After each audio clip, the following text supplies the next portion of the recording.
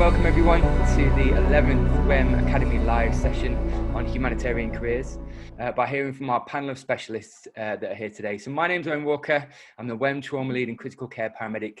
So today I'm joined by Josie Gilday. Josie is a Global Medical Advisor for Save the Children International. She's a qualified nurse with an MSc in public health in developing countries. She's previously worked as a health advisor for West Central Africa for the British Red Cross and spent over 5 years with Médecins Sans Frontières in the field. She's also worked in several countries, including Haiti, the Ivory Coast, Ethiopia, Myanmar, DRC, and South Sudan. She also holds various positions, including setting up and managing pediatric and adult primary and secondary health facilities, proposing and developing nurse training programs, contributing to MSF's non-communicable disease guidelines, amongst many other endeavors. Welcome, Josie. Thanks, Owen. It's all right. It's a bit of a mouthful, but we got there. I was like, ooh. So my second panelist and guest is Erin Kilbourne. Erin is an A&E registrar normally based in Scotland, currently working for MSF in Gaza. Amateur for MSF France Trauma, Osteomyelitis and Burns Programme, and is part of the team developing emergency response for COVID outbreak. Her previous missions with MSF have included working in a burns unit in Haiti, as well as medical lead for the medical team in the General Hospital in Bangui, I said that right, caring for surgical trauma patients and victims of sexual violence, and in Syria in 2017 in the emergency department in the north of the country's Kurdish territories. She's also worked as an expedition medic with Raleigh and Borneo and with a group of artists and indigenous people in Peruvian Amazon. She's passionate about teaching and training, empowering local healthcare providers to provide high quality medical care to the best of their ability within the capacity of the resources they have. Welcome, Erin. Thank you. Hi. So I love the fact that you read out my little typo, which is amateur, which is meant to say medical activity manager, not medical activity amateur. Although sometimes I definitely feel amateur. You're certainly not. Cool. So in this session, guys, we're going to be exploring a variety of topics really for humanitarian aid and how to get into humanitarian aid. So we're going to be asking the questions, what experience and or qualifications do you need to break into the domain? What personal qualities you might need and that are important for humanitarian work, and what resources that are available to us for you guys to upskill and or break into the domain, how we fit and or not humanitarian work around other clinical posts and family life, where we stand with medical indemnity, some of the changing dynamics due to COVID-19 and how that's changed the landscape in humanitarian aid, amongst many other questions. So we're going to be quizzing the panelists as we go. Good. Right. So my first question to you guys, as we just focus on some questions. My first question is just going to be to Josie, and then Erin, please feel free to answer afterwards. So Josie, from your perspective, what do you perceive to be a healthy baseline of experience or qualifications to start your humanitarian career? Well, I'm speaking mainly from a nursing background, but generally most humanitarian organisations ask for 2 years post-qualification. They ask for specific specialisations, so peds, ED, surgical. I mean, you could probably get away with anything. I specialised in HIV. The tropical nursing diploma at London or Liverpool is often a must, especially if you're going away with a UK NGO. So that's definitely something to get involved in, and one of the best courses I ever did. And then really, what's really important is kind of management, leadership, training skills. I think as nurses, we often don't think we're doing that, but we are. And so it's about pulling those kind of skills out of your day-to-day work and highlighting them, because generally you're not clinical, you are management, leadership and training. That's your role in the humanitarian sector. Know your weaknesses, as in, you know, I wasn't an ED nurse, so I did some minor injuries and minor illnesses courses before I left. And I was a bit nervous about jumping straight into the humanitarian sector, so I did some expedition work with a company called Trek Force, but I think it's similar to Raleigh, and that just allowed me to gain my confidence in remote and resource limited settings. So that's, I suppose it's quite big. Oh, and the last thing, if you can get it languages, Arabic or French. Spanish also good, but French and Arabic, you'll be snapped up. And Erin, from your perspective? Yeah, so it's I think it's probably one of the most common questions that people will ask trying to get into the area. I would agree with Josie that having a baseline of several years of experience, I think for the medics, they generally want a little bit more. I would say that I'm trying to be generalized because I'm aware that there's people not from the UK also tuning in. But if you've come fresh out of medical school and you do sort of 2 years of sort of or an equivalent of junior rotations, you're probably not quite ready to go yet, because you maybe think that you have done a little bit of everything, but you need to be really confident and self-assured that your clinical skills and your experience are up to the mark when, you know, if you're going to be the only person who's going to be making serious decisions about patient care. Obviously there's a huge variety of different types of humanitarian work out there, and you may be part of a big team, which is a big advantage if it's your first mission, especially because then you've got other people that you can rely on and who can help you out. And there is access to things like telemedicine and sort of other expertise in the field when you go. But you could also be the only doctor in a very, very tiny sort of bush-based outreach program doing primarily vaccination campaigns. But then, you know, if anybody really unwell comes your way, you're going to be the only one that has to decide what your management will be and how you're going to care for that person and whether or not you think you can do it there or do it elsewhere. So I would say that certainly for the UK system, do some form of core training or get a couple of years at least under your belt, whether it's surgical, whether it's sort of the acute core STEM, anesthetics, emergency medicine, acute medicine. But I think that at least getting a bit of emergency medicine experience. I did about 18 months, 2 years before I went out on my first mission. Super helpful because it prepares you not just for the all sorts of eventualities, but also just because you kind of learn to expect the unexpected. Now, in a place like where I'm working currently, we have a very strict protocol. So we know what kinds of patients are going to come our way. But even within that, you can sometimes get things that pop up that are really surprising and you think, how do I deal with that? And I think working in an A&E department kind of gives you that kind of experience that you know, to sort of be on your toes and not kind of freak out when unexpected things come your way. The other thing, I would second Josie's languages thing, definitely not a prerequisite, but certainly a big help. And definitely the tropical medicine course, very helpful. There are lots of others out there. So again, we're very UK centric, I think, when we talk about these things. I did mine in Belgium. It's taught in English and in French. In Antwerp's Institute of Tropical Medicine, and it's super highly regarded, and it's an equivalent to the London and Liverpool courses. I think it might be a bit cheaper. That certainly was when I did it. But there's also really great courses in Italy. There's also some good courses in Germany. There's one in Thailand. There's actually one at the Humboldt in Peru, I think, in Lima. So again, you know, there's lots of different options out there, but I think having a bit of tropical medicine and understanding what to do with your sort of undifferentiated fevers in funky places in the world where there's lots and lots of different varieties of pathology that can come your way is pretty important. So at least you're not starting from absolute zero and you're having to reach for the books immediately. Absolutely. Also, sorry, can I just plug MSF? They actually run an online course for doctors. It's not yet for nurses, but they do a global health and humanitarian medicine course, and it's actually online. It takes 11 months, so it takes some time, but people paying from developed countries subsidize those who want to do it from developing countries. Oh yeah, that's right. So it's like I think it's about £1,200 if you're in the UK.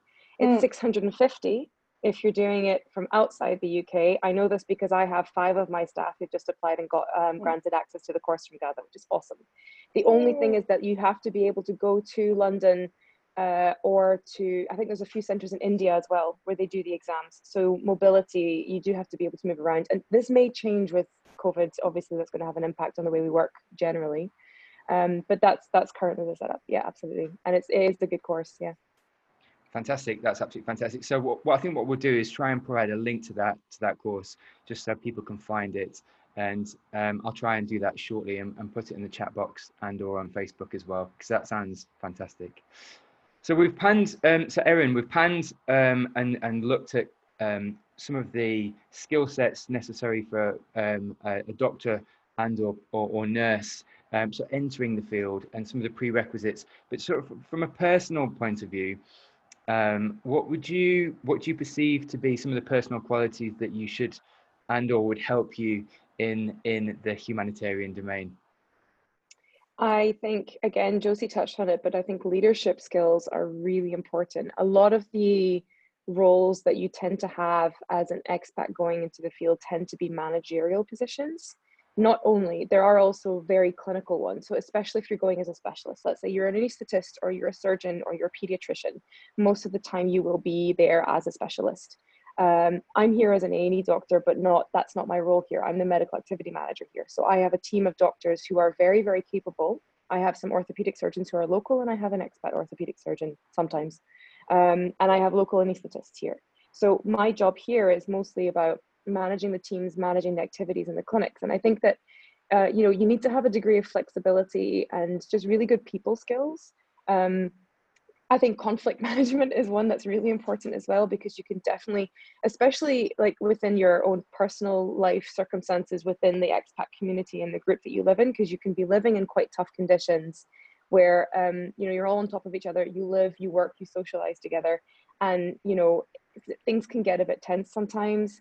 So just being able to sort of diffuse situations where you can feel tensions rising a bit. And also, if you're in a war zone, that can add to the tension. Or if you're kind of in a quarantine situation, that can add to the tension too. Of course it can. So that's a big deal. And I think also just good communication. So being able to really actively listen to people and ask questions and really engage people to kind of, sometimes, especially in different cultures you work in, they're not necessarily going to come out and say things to you very directly. I'm of Northern European stock. I am very direct, and even sometimes makes British people a bit uncomfortable how direct I can be, which actually in an Arabic country like here, like being in the Palestinian territories, people are not very direct. And so they are not used to that. The staff we work with have become accustomed because they've been doing, MSF has been here for almost 20 years. But generally speaking, there's different ways of communicating, and it's about, levels of politeness, and there's sort of, people say things in a really roundabout way. So you have to kind of think, right, you've said this, but did you mean that? So I think having that kind of understanding and sort of flexibility of mind to communicate is really important. And I could just add to that. I think that, the non-technical skills really do come out in these domains, because you're forced to be a generalist at times. Totally. Josie, from your perspective. Yeah, I think a lot, like I bet everything that Erin said is completely correct. I think learning to roll with the punches, things change so rapidly. And you've probably just got this beautiful unit set up how you want it to, and a crisis happens, or they're saying there's a hurricane coming in, or there's an outbreak, and you have to kind of start again from scratch and retrain all your staff on something completely different, and you're just like, I just got there, and so rolling with the punches, going with the flow. Like I said before, I think knowing your weaknesses is key, like when you get stressed and what causes you to get stressed and how you deal with that stress. Because it is, there are, like Erin said, the conflicts arise.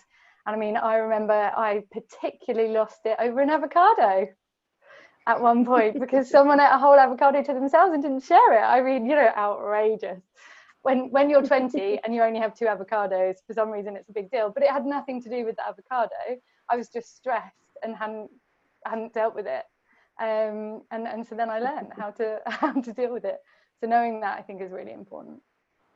I think also knowing how to really maximize your downtime as well is really part of that as well. Like you will be often working really, really long days back to back to back, and you may not get a lot of opportunities to really kind of de-stress. And I think this is something that's been really in the forefront of a lot of people's minds, especially during this COVID thing back home, but also here. We've been talking to our staff as well, because it's really important to take care of yourself in these scenarios. So knowing kind of little things that might make you feel good, like it's silly things. We have a stock of face masks, and I know it sounds ridiculous, but see, on a Friday evening, just being able to sit in my room and stick a face mask on and lie on my bed and listen to some calming music, it's just the best thing in the world. But like understanding also when you get into that level of tired where you know that you're not going to be functional anymore, and just say to people, look, I need to go, and I need to only work a half day, or I need a day off. there's nothing wrong in saying that or doing that, because you are no use to anybody if you are a total zombie, or you're cracking up at every little thing, or you're going to fight with people over avocados. Yeah. because you're not going to be, your work's not going to be good quality, and it's going to have an impact as well on your relationship with your colleagues. Absolutely. So just panning back a little bit and looking at some of the common themes of humanitarian aid around the potentially working in resource poor environments, or certainly with different access to diagnostics that you might be used to within the NHS. Josie, from your perspective, so what have you learned from approaching the resource poor environments with this differential sort of access to diagnostics and or treatment pathways and or clinical care? Yeah, I think the first thing you realize is what a huge amount you can actually do with very little. And actually you bring it back to the basics, and I mean, I'm going to steal your saying here, but it's about doing the basics well. And you know, common things are common, and so that's what you're looking for and you do that in a clinical way. And MSF has wonderful clinical guidelines and essential drug lists, and you know, that's what you need to be following. I think you know, we say it's a resource limited setting, but it just means you have a bit less choice. So therefore you use what you have to your best ability, and it still works exceptionally well. So I think I still ran a 110 bedded hospital with this kit, but you've got to think of the bigger picture as a medic. So I was a nurse, but you have to think of the pharmacy and the supply. So in South Sudan, it would take us 8 months to get medication in. So if I don't follow the guidelines and use the first choice drugs, which the order has been made on, I can rupture, have no drugs, and then treat no patients. So I don't think it is about being resource limited. It's about understanding the resources you have, why you have them, and how to use them. So it's like, I'm sorry, I've kind of flipped that around, but like that's what I think it's about, and you can just get so much done. And also you're teaching something sustainable, so you're not bringing in huge amounts of equipment and technology that need to be regularly checked and have really experienced staff and a continuous supply of electricity. You know, you're bringing in something that hopefully when you leave can continue. And for me, that's what it's all about. So Josie, almost the wins are almost so much bigger because you're drilling down into those basic concepts. Yeah, fantastic. Erin, from your perspective? I think it's also about prioritizing what's realistic that you can do in the setting that you're in. So I was taught, actually, when I was in Antwerp, we had this amazing professor, and he sort of taught us this different approach to thinking about things. And it was almost like, within your differential diagnosis, don't think of it as a list. Think of it as 2 circles. And the things that are within the inner circle are the things that are the most important things not to miss, because they're pathologies that you can treat and you can diagnose and you can manage where you are, or they're the things that are the most important because they'll kill you more quickly or they'll cause much more morbidity. The things that are in the outer circle may still cause morbidity and mortality and be significant to the patients, but they're not possible to test for or even treat in the environment that you're in. So an example would be, let's say, types of cancer, for instance. Unfortunately, in many of the places we work, there simply isn't the setup to do good quality oncology and or palliative care services for those patients. But, you know, things like HIV, a lot of the infectious diseases, even some of the more common things that we get everywhere in the world, like diabetes and heart disease, those are things that we can diagnose and we can treat. So you don't want to miss those things in your diagnosis.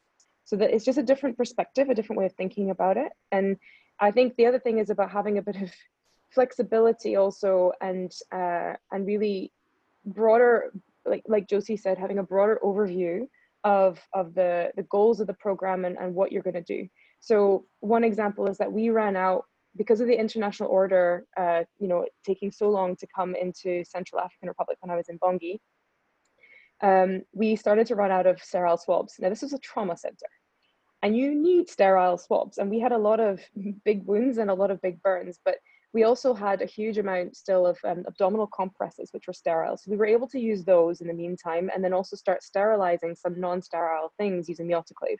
So you can do things to kind of tide you over in the meantime. And then the other thing about poor resources is just about, you have to really just plan things. So don't be doing all the tests on all the people. I think the tendency in the UK is that we work in a very defensive way. And this is also true in many other places, where you do full blood count and use and ease on every single patient that comes in the door, pretty much, right? And you just can't do that in these places. So it's really think about, does this test mean something to me? Is the result going to change my diagnosis, or is it going to change my management? And only in those circumstances should those tests be really done. And that way you can really focalize the resources that you have on in the way that you need it most. That's fantastic, actually. And like you said, just truly drill down into, is this test and or diagnostic machine going to really alter my treatment pathway, which I think sometimes we over test sometimes. And interestingly enough, a lot of it doesn't necessarily need to lead to a different clinical decision and or intervention. So I think that's fantastic. That may be nice to know, but that's about it. Yeah. So I'm going to pivot slightly and look at a different angle. So to Erin first, can you just give us an example of when you've been put into an extremely challenging situation within probably without outside of your comfort zone on mission, and how you've navigated it and or dealt with it? I think there's a lot of examples, unfortunately.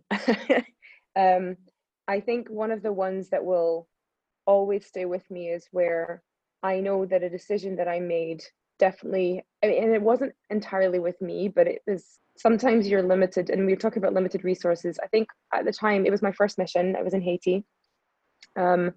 I didn't know what was possible, and maybe I wasn't in a position where I was experienced enough to ask the right questions and to really kind of put my foot down and say, no, we can definitely do something here. So I got a call. It was like 2:00 in the morning. It woke me up, and it was from our project coordinator, who's non-medical, saying to me that there was a man at the gate with 2 children with major burns, and they insisted that they wanted to come in and get treatment. But she was aware from the feedback I'd given her that day that our burn unit was at maximum capacity. And so I said to her, I'm really sorry, but we can't accept these kids. You know, we've got 32 beds, they're all full. We are at, already at maximum capacity. And if we brought in more patients, my thinking was, if we bring in more patients, and that will have an impact on the quality of care that we're delivering to the patients we have already, because it would overwhelm the nursing staff, and it would overwhelm the system because of the material that we had. And I think I was trying to have a sort of global view. And then the next day, this man came back again with only 1 child, because the second child had died overnight. And knowing that, I mean, it's just the most horrible thing, because you think, actually, in hindsight, so maybe they would have died anyway, but that's not the point, because we ended up making a place for the other boy in our sort of general trauma intensive care. So he wasn't even in the burn unit. And he died 24 hours later with because he had really big burns and he had inhalation injury as well. So it was a really complex case. Both of the kids had been sleeping under a mosquito net, and the mosquito net caught fire, and the whole house had been on fire. So, the chances of them surviving this anyway were low. But had we taken them in the first place when it was the acute burn and we'd properly resuscitated them, I don't know if they would have survived. We didn't have a way to intubate patients and ventilate them anyway. So, it's hard to know, but that's something that's really difficult, because again, I was really pretty junior on my first mission. And this is why I advocate for people maybe having a bit more experience before they go, because I learned on the job a lot, but that's maybe at the expense of other people and the patient care that I was able to deliver. Now, obviously, I debriefed a lot about this with my team, and they said, look, maybe we would have made the same decision in your place, because ultimately, you were right. We don't want to have an impact on the patient care that's there. But that's really hard to know. And hindsight is a beautiful thing. Josie, from your perspective. Yeah, I think, like Erin said, unfortunately, it occurs a lot that you're put outside your comfort zone. But I think that's also part of why we're there, because the highs are really high, but the lows are really low. And my experience, mine is similar. It was my first mission in Haiti, and I'd stayed late to help unload the medical stock and our supply to know what I could put in our pharmacy. And we were running a pediatric hospital. I'm an adult nurse, and one of the children crashed, and they called me in to resuscitate. And I was like, this is fine, but we've got 2 Haitian doctors here who are very well qualified, And I was like, this is fine. So, you know, I'm assisting with the resuscitation. I have no problems with this, until they turn to me and say, right, we've been resuscitating a long time. And they say, right, Josie, you have to make the call. And I said, I'm sorry. And they were like, you have to decide when we stop resuscitating. And I was just like, but I'm a nurse, you know, you're a doctor. And they turned to me and said, but we're in this room full of Haitian patients and Haitian doctors, and you're the white person. And I was just like, whoa. And they were like, so you're the authority, and we need you to do it, because also there's an implication that these family members might get upset with the Haitian doctors for making the decision, where they're less likely to get upset with me. But, you know, this was completely, I was just like, I don't even know where to start. You know, this is like the first time I'd ever resuscitated a child, you know, like, and then I was suddenly in charge of making that call. And I remember, like, luckily I had a really good team, and I just got on the phone and said, you know, you need to talk me through this. Like, and we went on way too long. I think we resuscitated the child for over an hour, because I wasn't ready. And then in the end, my colleagues called me and were like, you have to stop now. And so I did. But like, you're completely, like, I was just like, right, that's it. And I think, like with Erin, you suddenly are like, right, that's it. I'm never feeling that way again. Right. Okay. So then you really are like, right, okay, so how do we stop this from happening? And that's your approach to everything. And then you start seeing things before they even happen. And you're like, right, okay, if that situation occurs, I'm not going to be happy with it. Or, okay, we've just been in a situation, but if I was on my own, I wouldn't be happy. So I need to know who I can call, when I can call, what resources we have. And so you kind of, yeah, you are thrown in the deep end. And, you know, and like Erin, I think about, you know, whether if one of the doctors had been there and not me, they would have done a better job. But like Erin said, it's the reflection that gets you. The incident is shit, but you're in it, so you're doing it. It's the reflection of it that really affects you. I think it's what you do with those experiences, though, that really makes them count in a way that, you know, if you can take that awful thing that happened and you learn from it in some way, and you can turn that negative into a positive, and it's really cheesy, but I think that that's the only way that you can come out of that with a perspective that's not damaging for you.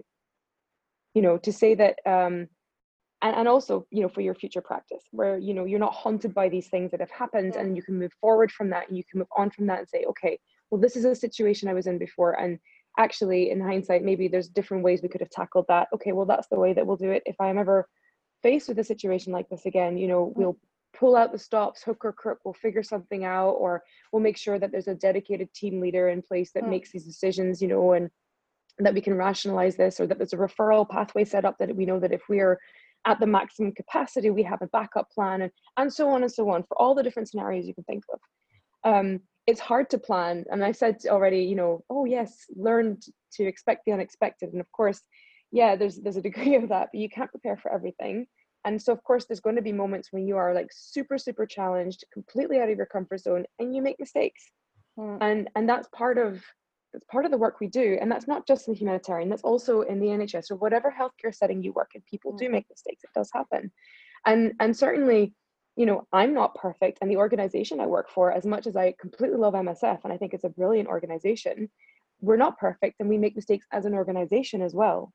But as long as you can take those events and you can learn from them, then you turn those things into positive experiences in some way, and you know that you can move forward and do better next time.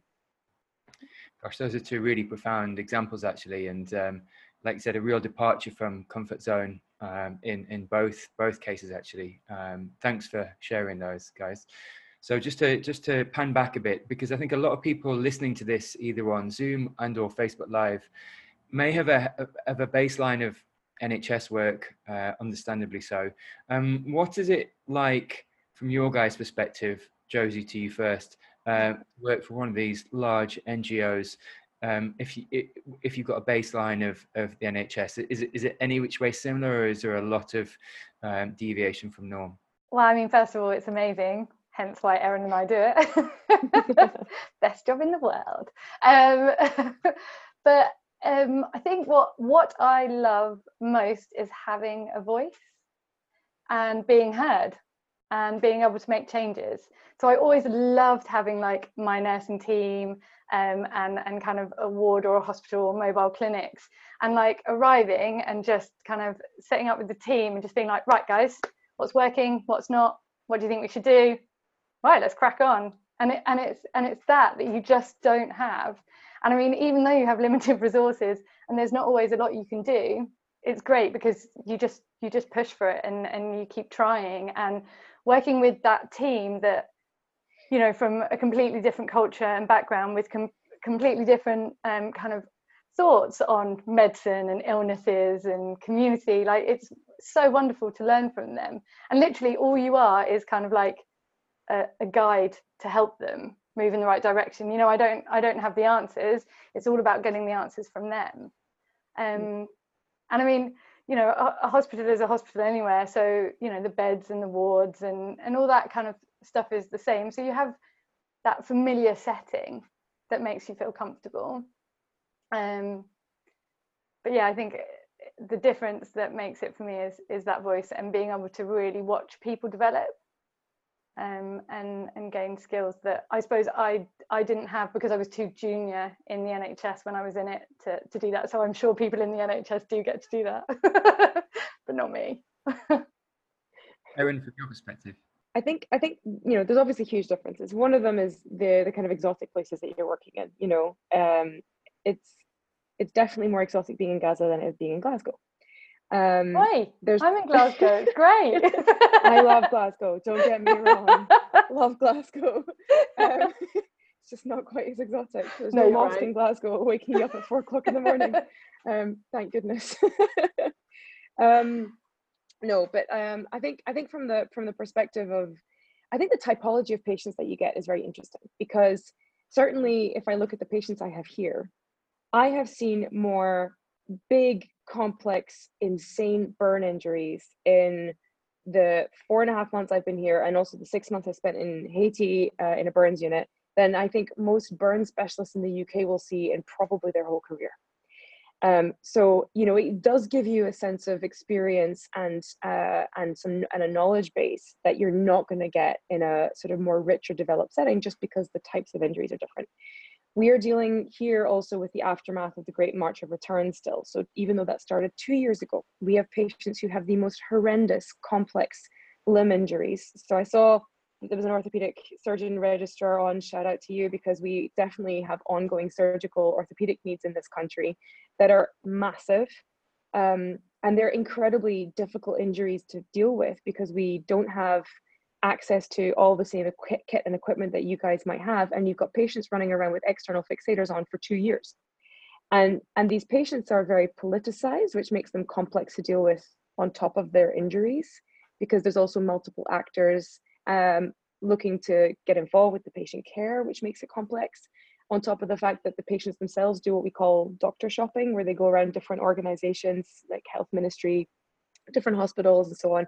So it just makes them very challenging to deal with. And then of course there's all the issues around pain management and the sort of psychological support that they need for a lot of them, because, you know, many of them maybe weren't entirely psychologically healthy before they went to demonstrate, to go and be shot at the wall. I mean, you have to have a certain something going on. I mean, it's very, I know I'm talking about things that are very sensitive, so I want to be a little bit careful, but just, they're very interesting patients, I'll say, and they're challenging, and it's just very different from home. Same like in Central African Republic, it was a trauma center with surgical things. So we were seeing barn door surgical problems like acute appendicitis, but also these enormous big, horrible peritonitis because of TB. You'd have really, really big abscesses from people going and getting injections of different sorts. We were seeing Buruli ulcer. We were, all sorts of really interesting pathologies. We had a case of necrotizing fasciitis probably every 2 weeks. So, it really, from a very selfish point of view, it stretches you as a clinician, and you get this wealth of experience that's just phenomenal, that you're trying to work through logbooks as a trainee and say tick boxy things and say, oh, I've seen X number of these cases and X number of these cases. Come to the field and you'll see them all in about a month. Yeah. Absolutely. So what I'm getting from you guys really is that, that diversity and undifferentiated patient, which comes and arrives at your doorstep, and just a frequency of a whole variety of pathology, which you wouldn't necessarily see as regularly or frequently back in the UK or indeed in the NHS. So that's fantastic actually, and stretches you, but then indeed, I guess through the challenging times, you grow the most as a clinician, and it sounds like those challenging times have kind of caused a lot of growth in both of you. I think we also forgot to mention like the other stuff that's different, like all you do is work, like we forget to mention those kind of things. So it sounds cool, you have a cook, you have a cleaner, you have a driver, you have someone who makes your bed, does your washing. It's amazing, and you're like, woohoo. But you work 12-13 hour days, probably 6 or you have a walking radius a of 150 meters from the house or clinic or hospital that you work in, so you're kind of a bit of a prisoner. And imagine, many of you will have been in quarantine for the last few months. Imagine that for like 6 months more, like that's your all the time. And there without may not chocolate, be beer, because there's not beer here. Exactly, without chocolate, without beer, like without have good ice cream. We do have good ice cream. Beer. We're really selling it, guys. One thing I just want to say as well, I think a lot of people are attracted because it looks very glamorous. Can I just say that I do spend a lot of my day at a desk with a computer, with a smartphone, with the phone ringing all the time, with various issues from the clinics cropping up, and I'm working on doctors' rosters, and I'm working on a variety of protocols, and just like trying to just set up referral pathways and just improving on the communication, even just within our little team, never mind up the chain to headquarters and with other organizations that we are collaborating with here. So a lot of your job, as in the capacity as a kind of managerial post, although you are seeing patients, and although you are doing a lot of, maybe you're doing a lot of teaching and training, which I have been here, it's maybe not quite as glamorous as what a lot of people think it is. So keep in mind that it is also just a job. And for a lot of your colleagues, like we work with more than 80% of our colleagues are going to be employed locally, right? So it's not a huge expat team. And certainly in Gaza, I mean, the expertise that is here is like nowhere else I've ever worked. They are incredibly well educated and incredibly smart and incredibly skilled. So I don't really have a huge amount to teach and train. It's more just like there's some specific things that we can improve on. So I work on that. But yeah, the everyday thing, it's just a job. And for them, some of them are passionate, and they're bought into the humanitarian thing. But for many of them, it's also just, it puts bread on the table and it helps them feed their families. So from a resources point of view, Erin, if someone's looking to get into humanitarian aid, we've mentioned a few fantastic courses, and I'm just about to do some IT ninja stuff and try and get that course up on the screen so everyone can see it. But from a resources point of view, what would you point people to if they were looking at some resources to either quickly look at or indeed over a period of time? I think that a good go-to place to get some idea about, so obviously I'm talking a lot about MSF. There are lots of organizations out there. It's worth going and looking at their websites. They'll have a lot of information. They'll have a contact us area as well, where if you wanted to get some specific information about what kind of baseline are they looking for in terms of the types of staff that they want to employ. I think that's important. For example, if you're a paramedic at the moment, there's not really much in the way of a role for a paramedic in MSF. That's a role that they still haven't really developed. But if you're a physio, come on down. We're looking for physios. If you're a surgeon, if you're a generalist, if you're, there's lots of different, medical profiles, nurses, absolutely. So look at the websites for the organizations. And again, some organizations are much more well established. So they've got really great websites. They're really tech savvy. There's loads of information out there. So look at that. I would also say that from a skills and courses perspective, you want to make sure that you're as up to date as can be with all your basic life support courses. Certainly if you're employed by the UK, they will want you to have updated advanced life support, pediatric life support if it's relevant to your practice, trauma life support, and so on. Make sure that that stuff's there. When they get you on a contract, they are not questioning your ability as a medic, right? They are already saying, okay, well, from your CV and based on the experience that you say that you have, and from your references, we are assuming that you are already medically qualified. So they're looking for all the other stuff that really kind of makes you stand out as a person, and as a potential you know, MSFer or somebody who's going to work with MDM, Doctors of the World, Médecins du Monde, or ICRC, or you know, previously there was Merlin. I think that there's different, I don't know if they exist anymore, but there's lots of different organizations like that. UK Med, there's loads out there, loads. Yeah, I'd just add really that MSF and a lot of other organisations do a lot of blogs. So there's a lot of blogs from the field from both kind of international and national staff.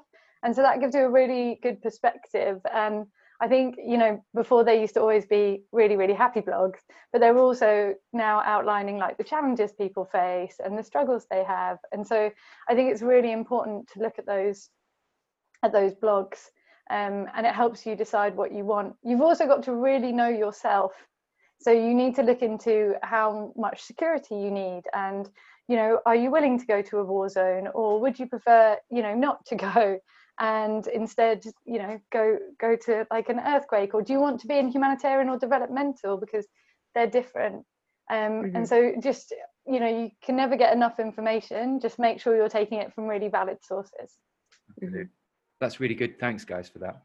Okay, so just looking, just switching pace slightly and looking at sort of the medical indemnity to practice in different countries. Josie, from your perspective, and then coming to Erin, just looking at the medical indemnity, how have you navigated it as a nurse? Has it been provided by the NGO, or is it different for different NGOs?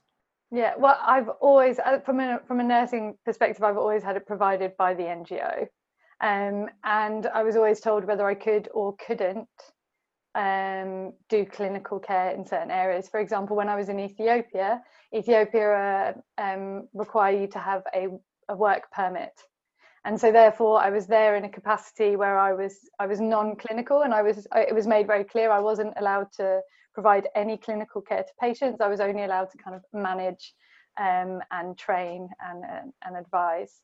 And so I think you also have to take into account that, you know, we aren't there to be hands-on, and that's really important. Like, a lot of people, like Erin said, glorify it, and you know, are like, yeah, I'm gonna go and, you know, I'm gonna save all these people, and it's just like, actually no, you're going to stand back, and if you're not standing back, you'll probably get asked to leave, because you're not going to be there forever, and you have to think about what you're providing to your team.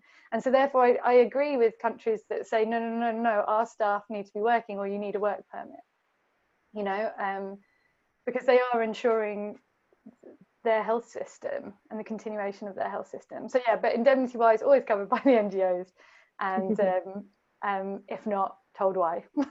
Erin, from your perspective? Same. Yeah, definitely the same for the humanitarian organizations. With MSF, you're covered by the organization. With some of the expedition stuff I've done, I had to get indemnity externally, and that was expensive. And they needed a lot of proof that you had the skills to be able to provide the care that you said you were going to be providing. They wanted a lot of detail. So just, I mean, I'd say do your research and speak to the different providers if you're not going with a big NGO that will provide it for you, because you definitely need to make sure that you're covered. And remember that some places the indemnity won't necessarily cover you everywhere, and certainly not for every types of patients that you're seeing and so on, especially if you're not actually trained to look after them. The other thing I will mention briefly in that is the ugly beast that is revalidation, which is very relevant for UK doctors who are maybe not finished with their training, or who have finished but have to kind of go through that process of, you know, looking at every few years somebody comes and checks on you and makes sure that you're not crazy and or incapable of doing the job that you're trying to do. Unfortunately, at the moment, as far as I understand, I know MSF has been working for quite a long time with the GMC to try and become a designated body to be able to do that revalidation process, but as of yet, as far as I understand, they are not. I don't know where the sticking point is, because ultimately, you know, we are, you know, doing a lot of things here that I think, as I said, you know, you're getting amazing clinical practice here. Equally, a lot of people who are going while they're still within their training, they may find that they can't get the experience with an organization like MSF count towards their training. Okay. So in my case here, I've had to take out of program, and it's not, you know, anything that will be counted towards my training. It means that I have to go back after spending 4.5 months in a purely managerial position I have to go back and tick box a bunch of management boxes when I go back, which is really frustrating, and it seems a bit silly, but at the moment that's unfortunately the situation. And like with the revalidation thing, that can be a bit killer. Because I remember coming back from 6 months in CAR in Bangui, and I literally got off the train. I just did my debrief in Paris. I arrived in London, my phone pinged, and I looked, and there was this email from the GMC saying that my revalidation date was like 3 weeks later. And I thought, what? How can this be? And I phoned them up. And to be fair, the lad on the phone was very friendly. He was very nice. But I ended up in tears in the middle of St. Pancras train station, yelling at this guy saying, "Are you trying to tell me that the last 6 months of my life have meant nothing?" And this poor guy's like, "Well, I'm sorry, but dem's the rules." So I ended up, more than any time in my life ever, when I really needed a holiday, having to go and locum for that locum work to then be counted towards revalidation, which is just bonkers. So there's definitely things that need to be looked at in the system. I'm sorry it's not indemnity, but I think it's still relevant, and it's sort of admin things to think about. Josie, have you got anything to add to that? No. That's I'd already added the same. I mean, the revalidation is the same for the nurses. It's exactly the same. And MSF are trying, but I think MSF are the only NGO trying. So any NGO you go away with, I think the only one that will count is UK Med. Do they count, Owen? Yeah, so I was just going to say, actually, from a paramedic perspective, so UK Med will indemnify you to treat abroad, I believe. And most of my work with UK Med has been on a teaching and education basis. Indeed, most of my work for WHO and in the humanitarian domain has been teaching and education. So it's not been treating patients on the front line. From that perspective, like to your point earlier, Josie, and just really, I would say, wait for 3 to 4 years. Really own your domain of practice. So really become comfortable teaching, or just even practicing as a paramedic. Know your weak spots and your failures. Start to improve on things you are weak at, such as maybe minor wound care, such as maybe more GP type things, almost like either prescribing and or just the more primary care aspects of the role. Look at some of the critical care aspects as well. But I didn't start to get involved in humanitarian projects and or education until I was at least 5 years in. So to Erin's point earlier, I dipped my toe into expedition work. Really started to become familiar with the expedition work, and it's almost a nice analog for then going a little bit further out of your comfort zone into the humanitarian domain, which is, in my experience, that bit further out, because you're right, you've got more people you may be responsible for, and there's more people looking to you. So I certainly think the expedition environment is a great testing ground for your non-technical skills and or technical skills, and squaring off some of your weaknesses to then move into this. UK Med are a great provider. They take doctors, nurses, paramedics. ICRC also take doctors, nurses, and paramedics. I think MSF, and I'll pose this to you both actually, I'm not too sure they take paramedics. Mainly because we don't do that. We don't do pre-hospital care. So we kind of expect everyone to come to us. Now, we work with ICRC, who I think like have the paramedics. So in South Sudan, ICRC would fly close to the front line, collect the soldiers, and have the paramedics doing that pre-hospital care to then fly them to us, and we do the surgery. And so there is that kind of collaboration there. And am I right in thinking, Erin, you work hand in hand in Gaza with ICRC? Do you work quite closely with them? We're definitely in the same space, and the work they do is quite different. There's a lot more. There's some engineers working with them. They're doing a lot of WASH and Watsan. They have a presence in the emergency department in Al Shifa Hospital, which is the big hospital in Gaza City, and we certainly do get referrals from them for burn patients and sometimes for trauma patients as well, with these kind of awful kind of gunshot wounds and explosive injuries. But we're not seeing a huge amount of acute trauma at the moment, thankfully, because things are relatively calm. That can change within 24 hours, of course. But here, because the situation is relatively stable, we haven't really had a huge amount of direct involvement. The WHO have been involved a little bit with working at the hospital that's dedicated to be the center where we would take patients if there was a COVID outbreak, which is where we're also trying to, working with the local government to try and sort of set up what would be our response there.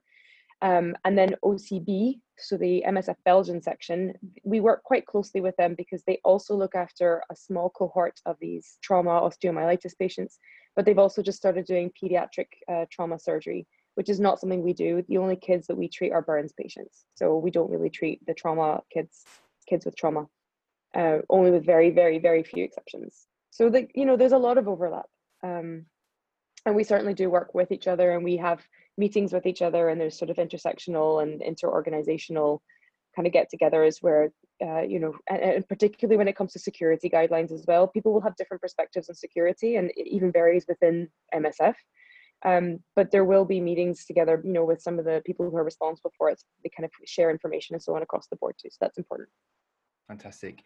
And just everything you guys said around, differentiating your baseline. So I think it's prudent to, from a paramedic perspective, to get that healthy baseline of what you might hope to achieve in the pre-hospital environment, and then be prepared to open your mind and deviate from that baseline into the humanitarian domain. But it is good to become comfortable with ceilings of care, and then realign your ceiling of care within the humanitarian domain. So to Josie's point around the bang for the buck, around doing the basics well, and then the influence and either training and collaborating to do basics well, and the amount of lives that you can save from embedding some of these concepts, and then empowering them to go on. So train the trainer courses, get them to embed the concepts. So it's not really dependent on you at all, and you're not the limiting step, almost the liberating step, really. So you can then embed or confirm, because it may also have had these concepts already in place, but it's more of a confirmatory tool, a quality improvement tool, and then step away and watch it coexist. Right. So my next question, Erin, how has COVID-19 changed the dynamics in the landscape at the moment? So I'm probably in the only place in the world where we have a population of more than 2 million where there hasn't been a single case of COVID in the community. Touch wood, that is the current setup. That said, I think that's because, strangely, the thing that probably is the reason that the population here has suffered so much is the thing that's kind of saving them right now. So as many of you may or may not know, Gaza is kind of like the world's biggest open air prison. As a result, the population movements into and out of Gaza, and also the movement of materials and goods, is incredibly limited and restricted. There are 2 border crossings. One is with Israel and one is with Egypt. The one with Israel is incredibly strictly monitored, and it tends to be mostly sort of international NGO staff, maybe some kind of political people that move in and out of there. The one with Egypt is where most people who have been outside of Gaza, who are local Palestinians, tend to move in and out of Gaza. I think there's about 2,000 people camped outside the border on the Egyptian side waiting to come in. And effectively what's happened here is that the government has set up what we initially were kind of against, because it was kind of these very draconian sort of quarantine rules. But I think actually in hindsight, this is the reason why they've done so well in preventing it here. You have to have a negative PCR test to get in, and then you have to go into 3 weeks of quarantine, and it's very strict. And then you have to have another test done, which has to be negative before you are released from said quarantine. And the result of this has been that they have had about 60 odd patients test positive since March who've come over the border, of which there's only been 1 death, and that was an elderly lady with significant comorbidities. And everybody else, as far as we know, has made a good recovery. So it's really, really pretty phenomenal statistics. Now, the impact it's had on us operationally, however, is huge. Many of our team here have been here since maybe September, October. They haven't had a break. They haven't been able to get out and have their normal holidays. Some of the people who left for a break back in February went, back to the UK or went to France or wherever, and then weren't able to come back. Our lab microbiologist, she left to go and renew her working permit in Jerusalem and got stuck in Jerusalem for 6 weeks, and eventually ended up on a flight back out, and she's now back in Germany. Hopefully we'll get her back into the field again at some point, because we're still trying to set up a lab here. But you can see that it's had a huge limiting factor on the movement in and out of people. We don't currently have an expat surgeon of any form, so we're waiting for an orthopedic surgeon. When he arrives in mid-July, he's going to have to do his 3 weeks of quarantine and then join our team. So actually, realistically, when we say people are coming to the field, we know that we have to plan for their arrival and then imagine that they're not going to be operational until about a month after they actually arrive. So that has an impact on the operations and on the kind of HR needs in the field.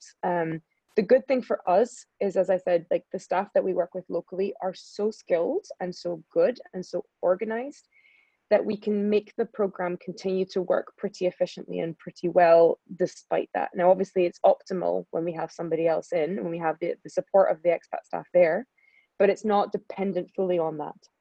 So that's a good thing. But I think globally in MSF, it's certainly having huge impact across the board. The one very cool thing that has happened here is that our medical coordinator, she was her background is emergency medicine, and she said, look, something that's really useful as a point of care test, certainly for COVID, but may also be useful for the program across the board, is point of care ultrasound. In using it as a diagnostic tool and using it as a way to monitor your patient progression, because lung focus is actually quite an easy thing to learn. And there's very specific findings that you can see with COVID that will help you to sort of determine how sick a patient is. So with the help of a telemedicine focus specialist team based in New York and Barcelona and in Germany, and this comes down to like teach the trainer. I had a girl, one of my team here, she's the only female surgical registrar in the country. She's done all her EFAS stuff. And so with her, because she was already ultrasound skilled, they've trained Sarah and me to do all the focus for lung and cardiac and DVT and soft tissue and everything. And then we've trained 15 members of our staff over about a month and a half period. So they still have to work on their logbooks, and it's like a kind of ongoing image review system that we do with these guys. But it's just so cool to have had that. And that wouldn't have happened, I think, if it hadn't have been for this. So it's a bit of a weird silver lining, but it's one of the proudest things I've got just now, like as a thing I can leave behind me to say, like, these guys now have the kit and have the skills to be able to do something that's going to be really, really making a difference to them in their clinical practice. Briefly, Josie, from your perspective, in Save the Children, how has COVID-19 changed in that respect? Well, I think it's having a massive impact, and I think unfortunately we're only going to see the humanitarian and developmental organisations needed even more. I mean, so currently we are watching health systems collapsing across the globe due to the massive impacts and influx of COVID patients. But not only are we seeing that massive collapse of systems, we're seeing people no longer wanting to seek healthcare. So at Save, we're actually looking to see what percentage of our population and our kind of are no longer seeking healthcare at our facilities. And we're talking about at least a 30% decrease of people wanting to come to facilities because their fear. I mean, we've seen it in the UK, so we're going to see it across the world, which means that you're going to have an even larger increase in those kind of you know, the diseases we've been fighting for years to cure, like all your polio and your malaria and your diarrhea and your malnutrition. They are just going to explode, and we're going to see so many more deaths because of those, because people aren't coming to the clinics, because we've lost the health system, and because we've lost our healthcare workforce. I mean, so you know, the WHO building blocks are gone. They're absolutely falling apart, and so from a global perspective, it's absolutely devastating. But I think also it's an opportunity to rebuild. Like the NGO world was very vertical. You know, we're going to do vaccination campaigns, we're going to do HIV. We need a really horizontal, holistic approach.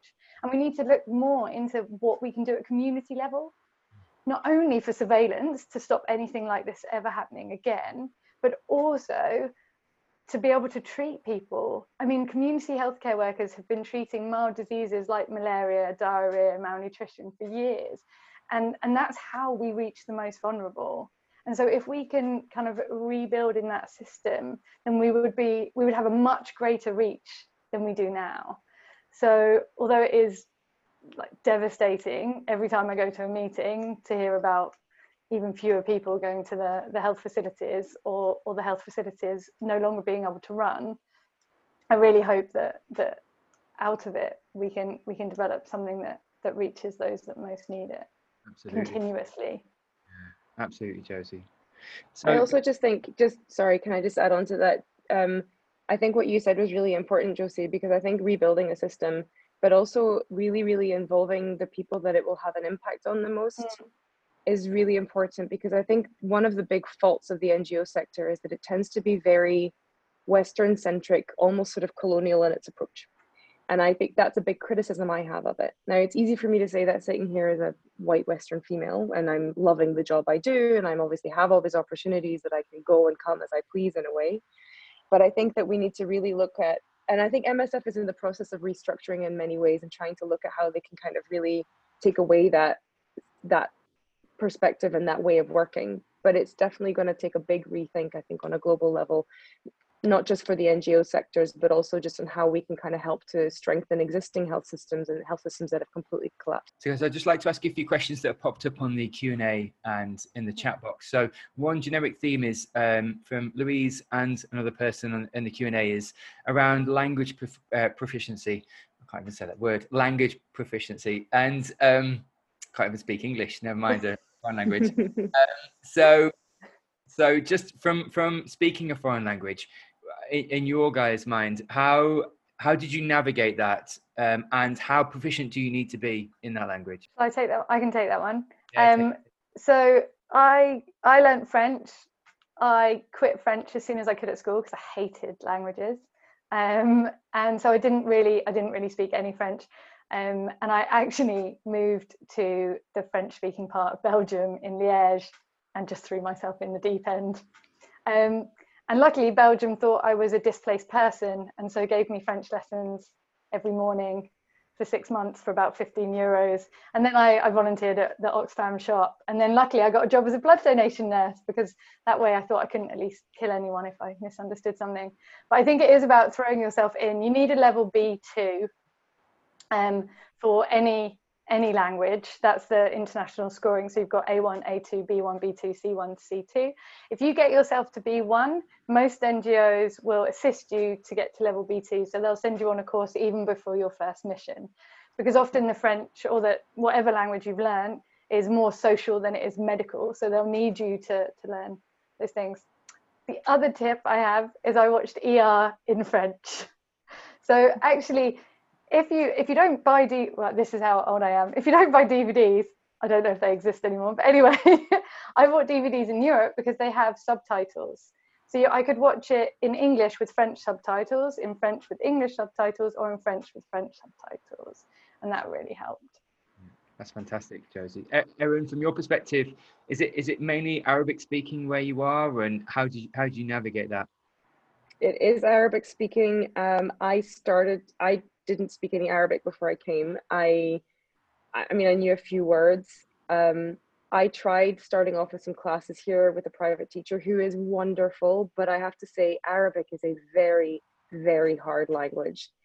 And I say that, I mean, humbly, I'm not terrible at languages. I speak fluent French, I speak Dutch, and I'm learning Spanish. And so I have a bit of a basis there in the sort of Romance languages and Germanic ones, but the Arabic, I find it's difficult. I can make all the sounds, I can make all the noises, but for the structure of the language is just very, very, very, very difficult. And depending on where you are in the Arab-speaking world, the dialects can change so drastically that they don't necessarily understand each other, because the words can change quite a lot.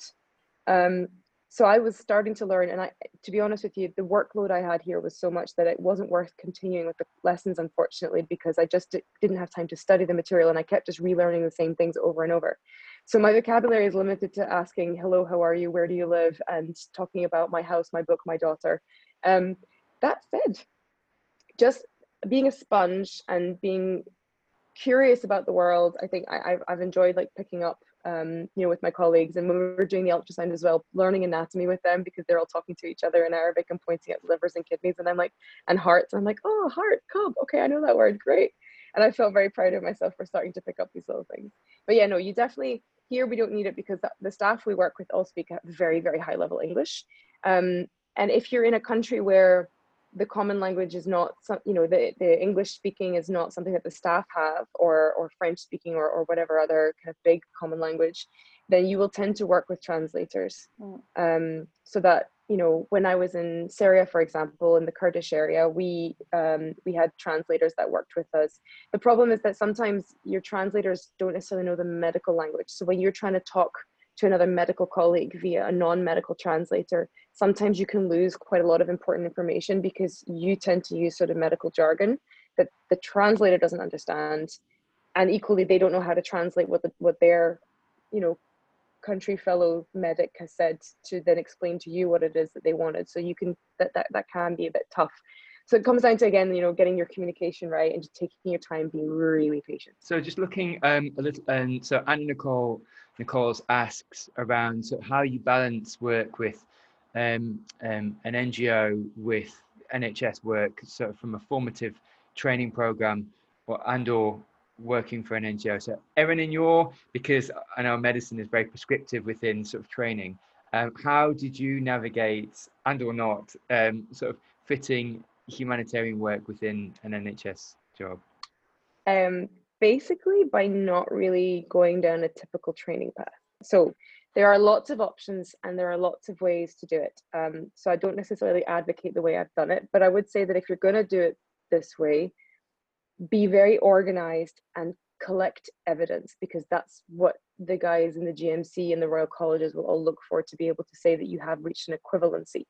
So for example, normally for emergency medicine training in the UK, you have to do your core subjects. So your kind of 3 years of core training in anesthetics and ICU, in emergency medicine, and in acute medicine. So I didn't do that. I did a kind of year and a half or so as a combination of clinical fellow jobs and locum posts in mostly acute medicine and emergency medicine after FY2, interspersed with periods of study in Belgium for my tropical medicine and a little bit of some courses in expedition medicine and so on as well.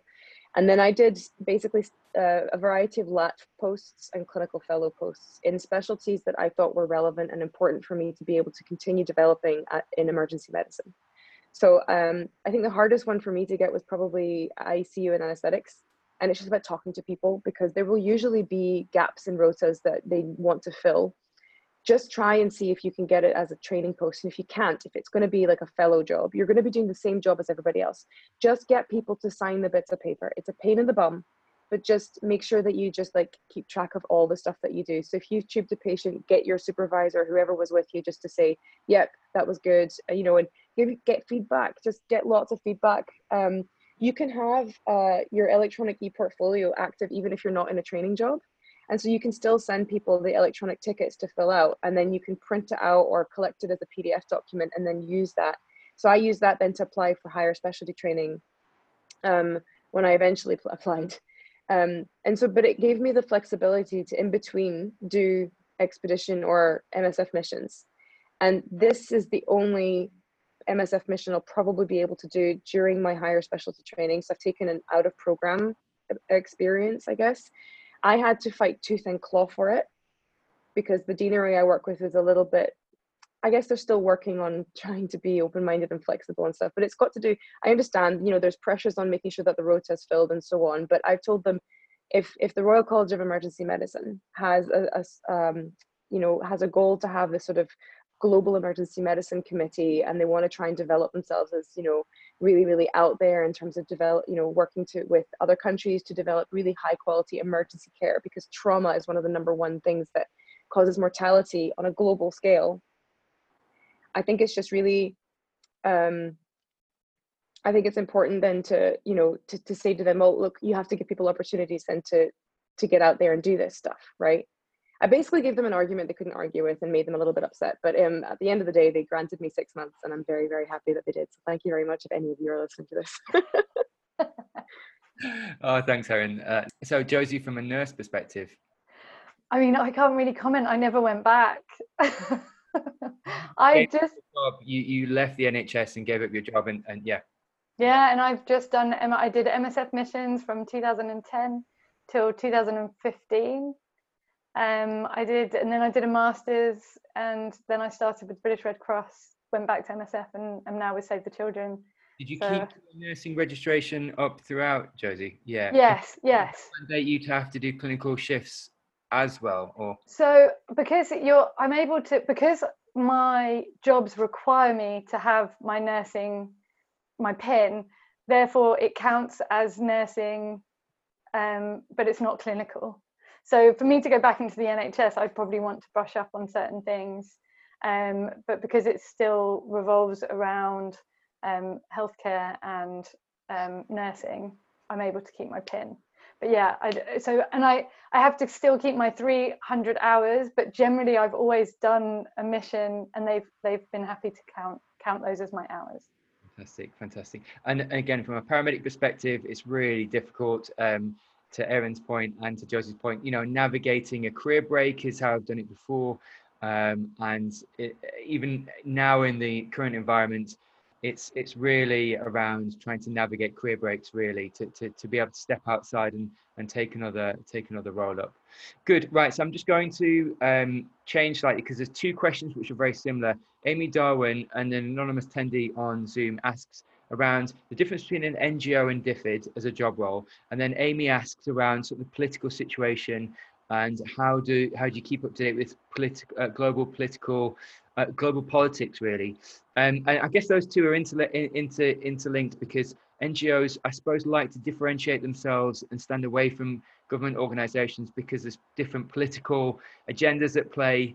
But Erin, from your perspective, how does that interplay between sort of NGOs and DFID and or the political world? Oof, it's a huge question. So I guess different NGOs operate differently. MSF is one of the key tenets for MSF is its impartiality and its neutrality. And it's very important to the way that we work because it allows us to go into spaces where we are sometimes treating two different sides of a multifaceted war. It doesn't always make it easy, and it still doesn't necessarily keep us safe, but it helps with the safety aspect.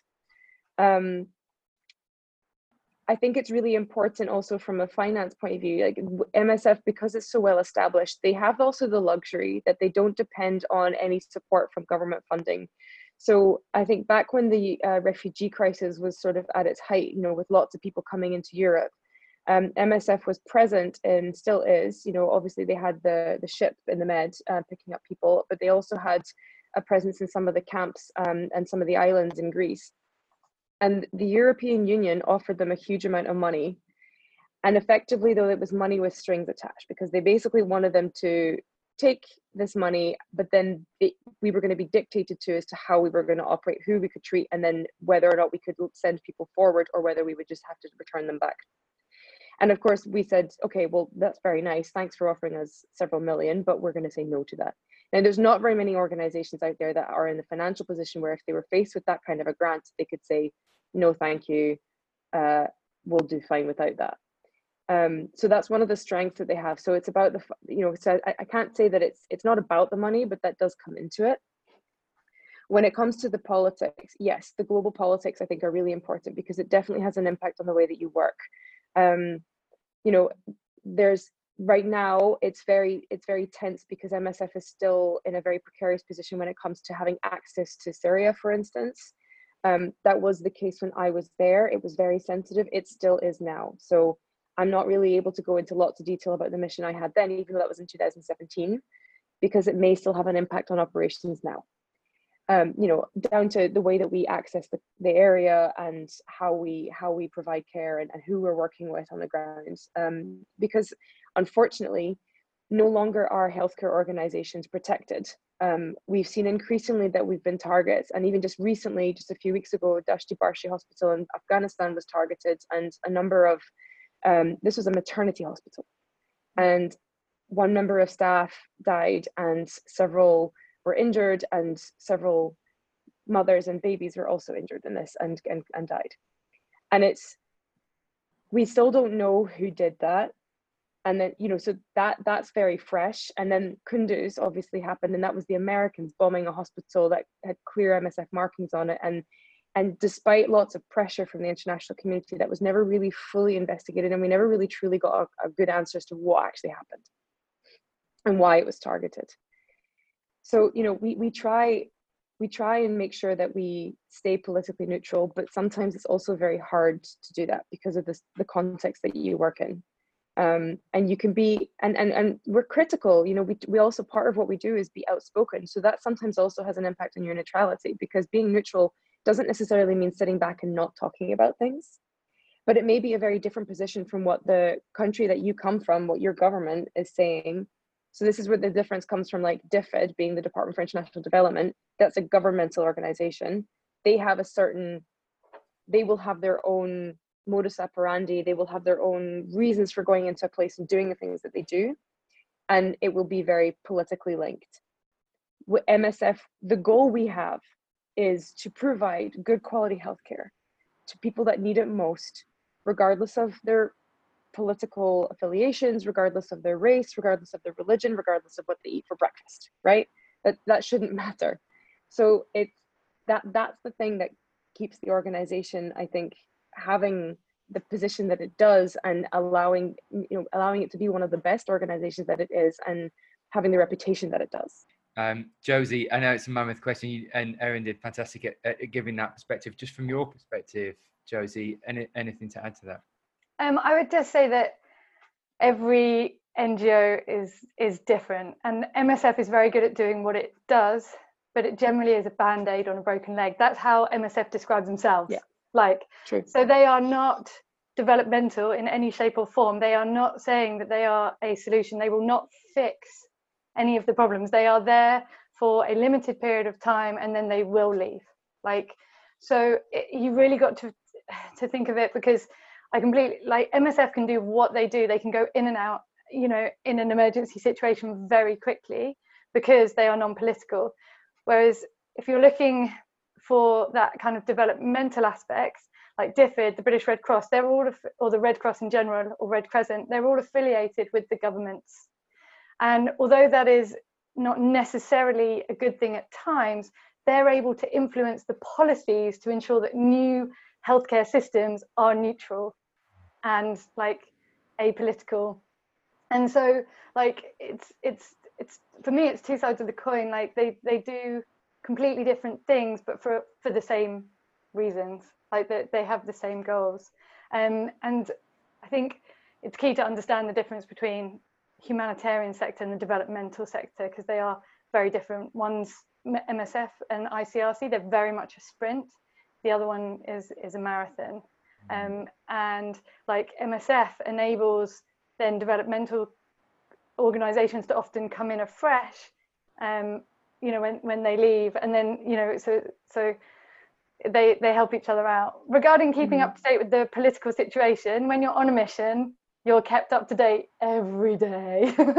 And you hear everything, like every small detail. I remember when I was in South Sudan, we heard that there had been footprints from the neighboring tribe spotted. We were like, how do you even know that they weren't your neighbor's footprints? Like, but as in, you're really kept well up to date most of the time. And if you're anywhere in a security situation and you're not being kept up to date, that's when I'd, you know, see a red flag and say, right, maybe I'm not feeling so safe and I want to go. But you are kept up to date. Yeah, we've even got on all of the staff smartphones that we use here, there's an app that's been installed on the phone that if you are not smart when you first get it and turn off the red alert thing, it's quite scary, because it sends this horrific alarm, like really loud, anytime there's any kind of altercation at the border, or anytime that there's, like, you know, not drones because you hear them all the time, but anytime that there's like a rocket fired or a missile fired, whether it's from Israel into Gaza or from Gaza into Israel, like, you get this like red alert thing that goes off.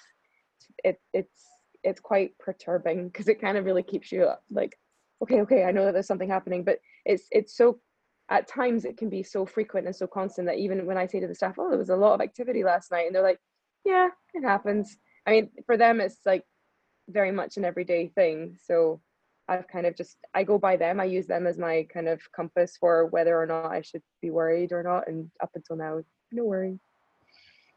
Okay, But yeah, so you definitely get updates. I'm mindful we've been going for nearly an hour and a half now, so I thought I'd just quick fire round.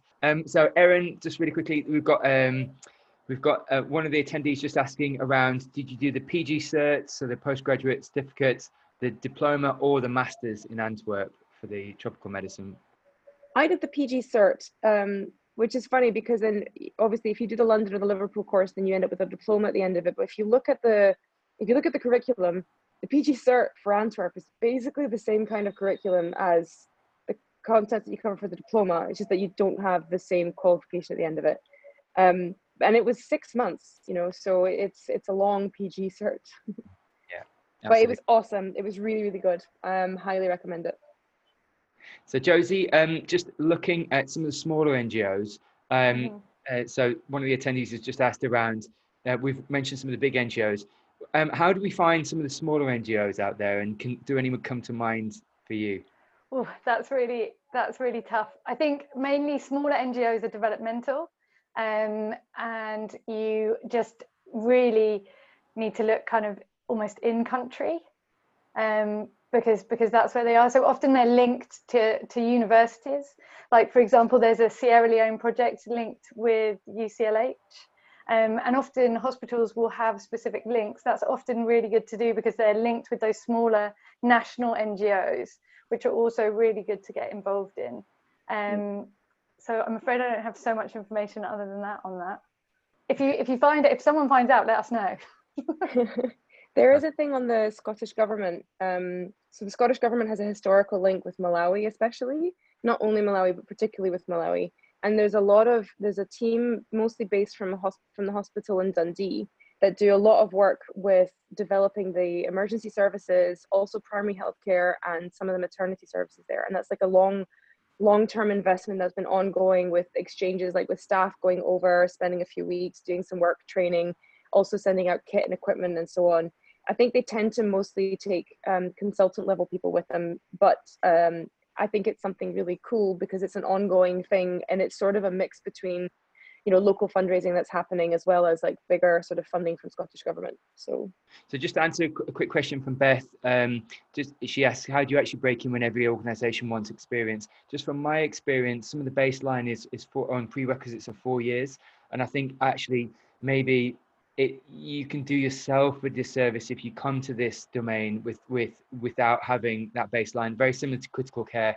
I almost don't beget or beguile my experience because you have your foundation shaken almost at every juncture, and so I think almost that 4 years, certainly as a paramedic, is a safeguarding for me, because you can establish a baseline, get familiar with the territory, and then be prepared to deviate from that baseline. But almost as we say for advanced critical care practitioners, sort of 10 years really is sometimes a good prerequisite to come into critical care, because actually you need to have gone through so many different case presentations, being really pushed to your limits, find the end of yourself, as Josie was saying earlier, be comfortable with failure, be comfortable with a lot of palliation. So my answer, just really quickly to that, Beth, would be if some of these are safeguards for your own benefit, and it's difficult because you want to jump into it, but sometimes those prerequisites can be useful. Can I just add in, if the question, I totally understand what you've said, Owen, and I agree with you 100%. If the question was framed potentially as you need experience in the NGO sector to be able to get a foot in the door to work, that's a different question. And I would say that you can get experience in the volunteer sector in lots of different ways. So what MSF will look for is, in particular, would be, have you had any experience living and working overseas in whatever capacity? Because it shows that you are, maybe a bit comfortable or okay, or you've done that before, where you've not just been in your happy wee flat in, I don't know, Camden. And the other things are that there are lots and lots of local charity organizations and NGOs as well within the areas that people live that could be worthwhile looking into getting involved with, even just because what they're looking for really is that you can prove some leadership skills, and that show that you have the capacity to be a little bit, think outside the box a bit, be a bit inventive, be a bit flexible with your approach to things. I think that's more what it is. So it's not necessarily that you've already got MSF experience to go to MSF, because that's bonkers, no. But like me, not really related to the humanitarian world, but a nice segue, and it's the same what Owen did, is to go and I did some expedition work, and that kind of stuff, that's an easier world in a way to break into at a slightly more junior level as well, because there's different organizations and outfitters you can go with who will support you. So it's just worth looking at that kind of thing first. And also you might discover that it's not your thing, and that's okay. So it's just good to see that, is this really for me? Also, just as a note for people that are stuck in the country because of COVID, MSF are doing stuff in the UK on COVID. The British Red Cross is doing huge amounts right now for COVID, for people in the UK, and Médecins du Monde run clinics for refugees in the UK. And so like all of those things, I'm sorry it's UK based, but I'm sure in all other like countries you can get involved. Yeah, you can get involved on your doorstep. So don't think you have to go far. That also counts as experience. Zara, that hopefully answers some of your question. Hopefully, Beth, that answers your question. And thanks for the clarification, Erin. That was absolutely fantastic, actually. And Zara, to your question around, you're a medical student who wants to do some sustainable development and humanitarian work, any internships? But are you guys familiar with any internships? Josie, you're nodding. Yeah, so the British Red Cross and Save the Children International, Save the Children UK, they all take internships. It's hard to be able to go abroad as a medical student because of the indemnity and things like that. But basically, you'd be working in the office with the health team. So you could specify that you wanted to work with the health teams, and you'd be involved in everything that they were doing. And it really opens the door. You meet a lot of people, and it's generally a good time. Guys, I'm mindful we've been going for an hour and a half now. Just one final question for you both, and just to really finish on a high, really. So to you first, Erin, then to you, Josie. So Erin, just have you got one example maybe that just really illustrates how amazing the humanitarian sector and/or domain can be? I think at the moment I'm on a bit of a high. I'm sort of winding down. The end of my mission is coming up. I fly back to Paris on around the 28th, 29th. And I've been getting text messages from my team just saying thanks. And not because I've necessarily brought a lot clinically to the table, but just more from the teaching and training. And it's a hugely and this is super, super not egotistical, but in a selfish way, it's so self-satisfying in a way to have made an impact for these guys, and for them to be so pleased with the skills, with the focus training. That's been amazing to do.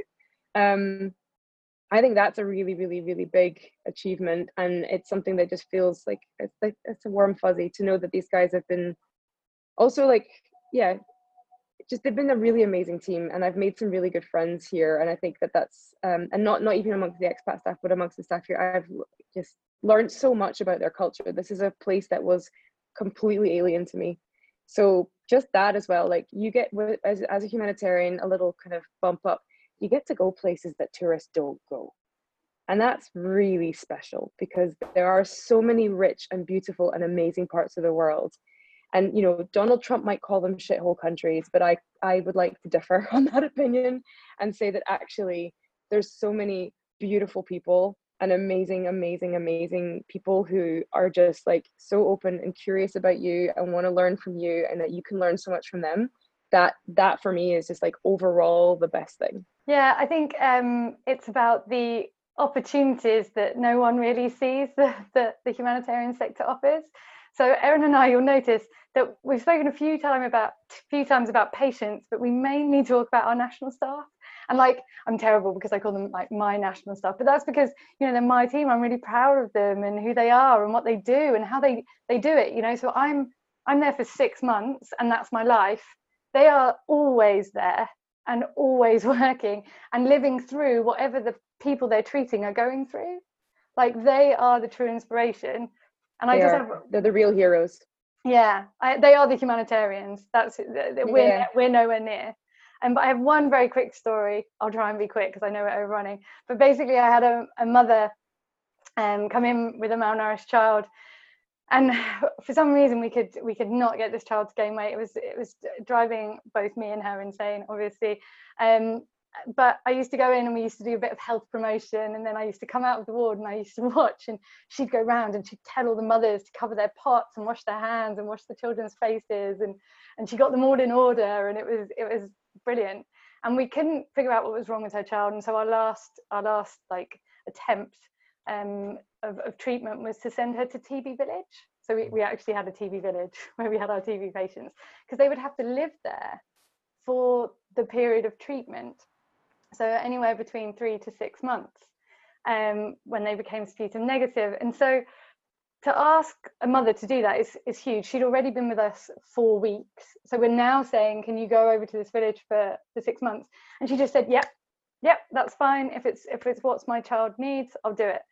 And then what I did was, whenever I needed to convince another mother to go to TB Village, I'd call her and say, would you mind having a word? And she convinced them all, because her baby became beautifully fat and podgy and recovered really well.